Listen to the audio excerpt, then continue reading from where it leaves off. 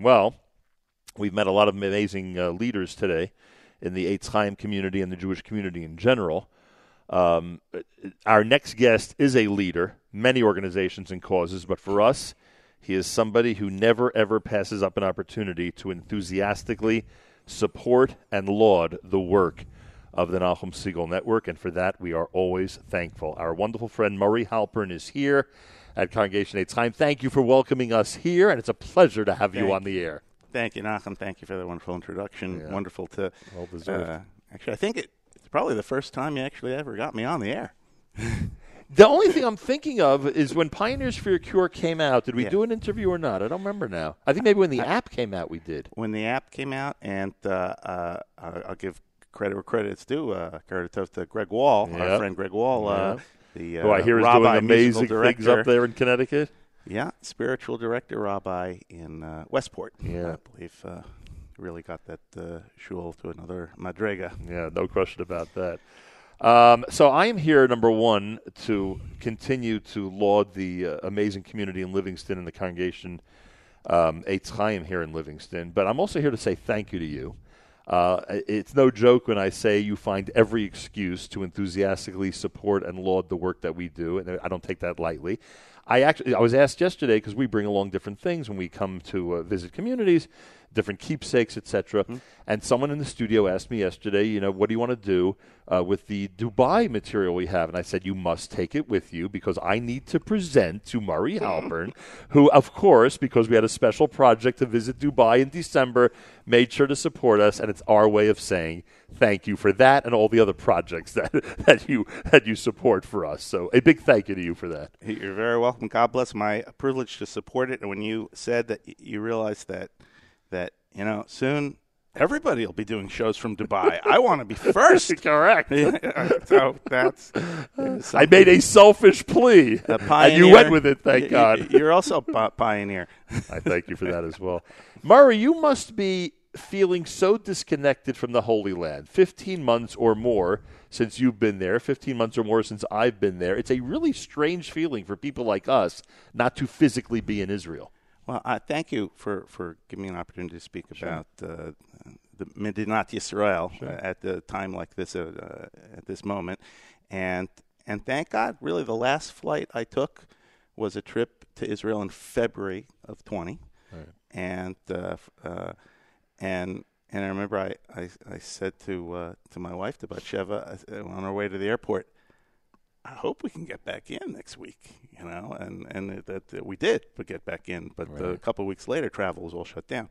So thank God that I was there as recently as I was, and I do hope, fully vaccinated and whatever, we can hopefully get back there even this year. Please God. For Simchas. Yeah, amen to that. And it's unusual for you not to be there for at least a Yom Tov or two during the year, and of course all that came to a screeching halt for all of us. We mentioned, David was on earlier, and we had an opportunity to speak about your family history. And one of the things you could speak to is just how much Israel was important to your family growing up. And I'm not just talking now about being there physically. Thank God you had an opportunity with your family to be there many times, but always to be focused. You mentioned this week, we are praying for the safety and security of our brothers and sisters.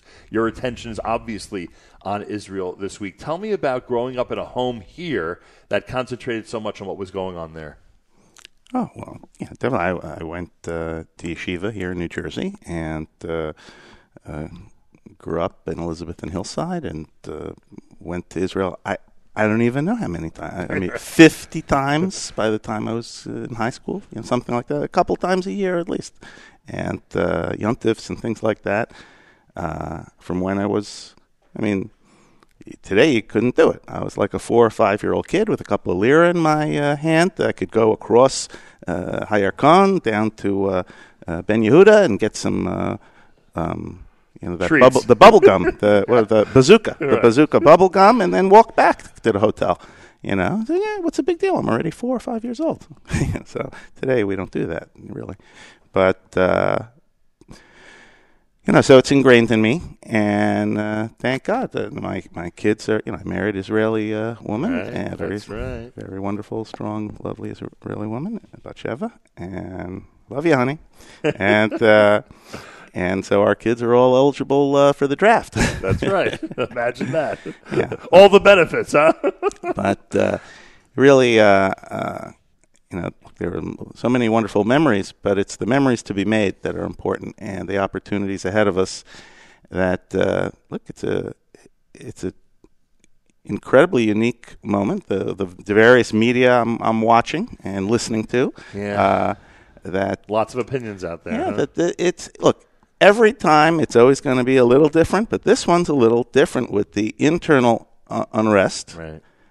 And look, maybe we're just not old enough to remember, but probably there was other times like this. Right. But right now, it's this generation. They're calling it some people are calling it the TikTok intifada. Right. So that's where it looks like it's taking place most. There are a lot of social media that was never available. You got a lot of teenagers, and apparently you have I don't know, call them what are protesters, rabble-rousers, whatever you want to call them, youth on both sides. And after a year of pandemic, people are fed up. People are fed up with everything. So I think it was reflected last summer in American unrest. Right. And let's see. It's being expressed now. Yeah. Yeah, but overall, big headline is Yiyet Tov. It will be good.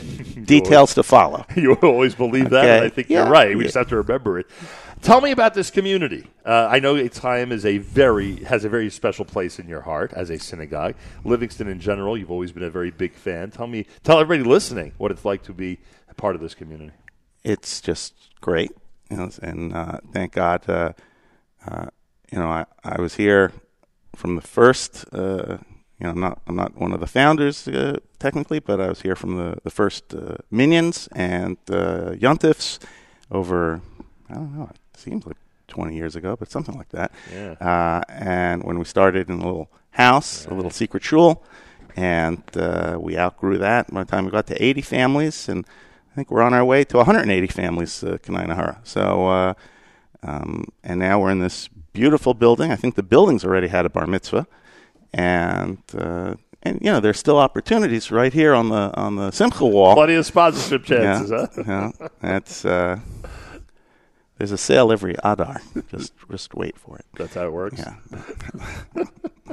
But thank God, it's just a great shul, and we have the tremendous leadership of Rabbi Klibanoff and Baruch Hashem and his wonderful family, and really. And it was the rabbi who really introduced us. I certainly knew who you were, but we've gotten to know each other, thank God. And this is a shul where really everyone should feel comfortable walking in here, because no matter how you got here, you all walk in here. And I'm told those who do walk in feel very welcome. Yeah, we're all about that, And this shul has really undergone at this time a generational shift. Right. With a bright future, we should say. Right. Very bright future. Our new rabbi's in his seventh year, I think. Right. And so thank God, all settled in, and we have. I see here the list of the people who were here today. Our past presidents, our Rebbitzin, our current presidents, some of my mishpacha, my brother David and my nephew Jeremy. I would say a founder and maybe a future president, right? Most likely, when he's done with the school gig, right. Yes. But thank God, it's a great community. And I see our assistant rabbi, Rabbi Bernstein, he's really maybe here. Made a very good impression just since last summer. Yeah. And so there is a bright future, to say the least. Thank God. No, I think things are definitely moving forward. The rabbi said at one point when the whole world had to shut down and all, I think the committee of rabbis agreed. In one day, there was an email. Pause, right. All shuls are shutting down. Right. And that was the case for several months.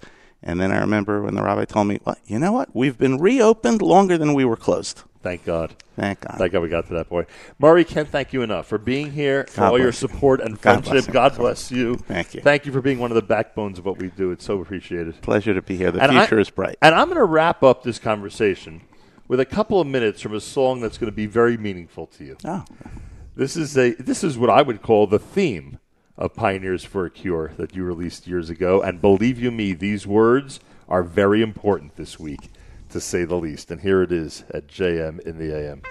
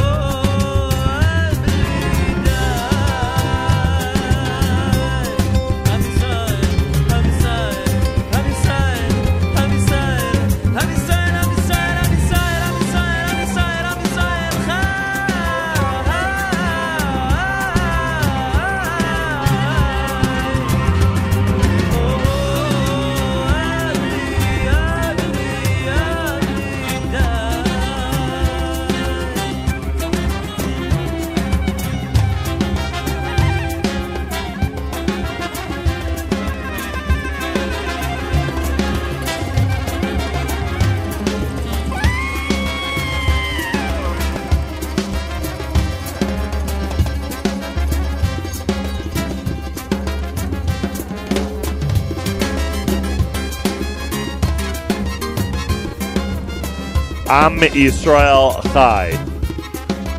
For those of you who remember the Project Pioneers for a Cure, that, in my opinion, was the theme of that collection under the leadership of Murray Halpern, who was just with us a moment ago. You can actually look it up. Search for it. There's also an app, Pioneers for a Cure.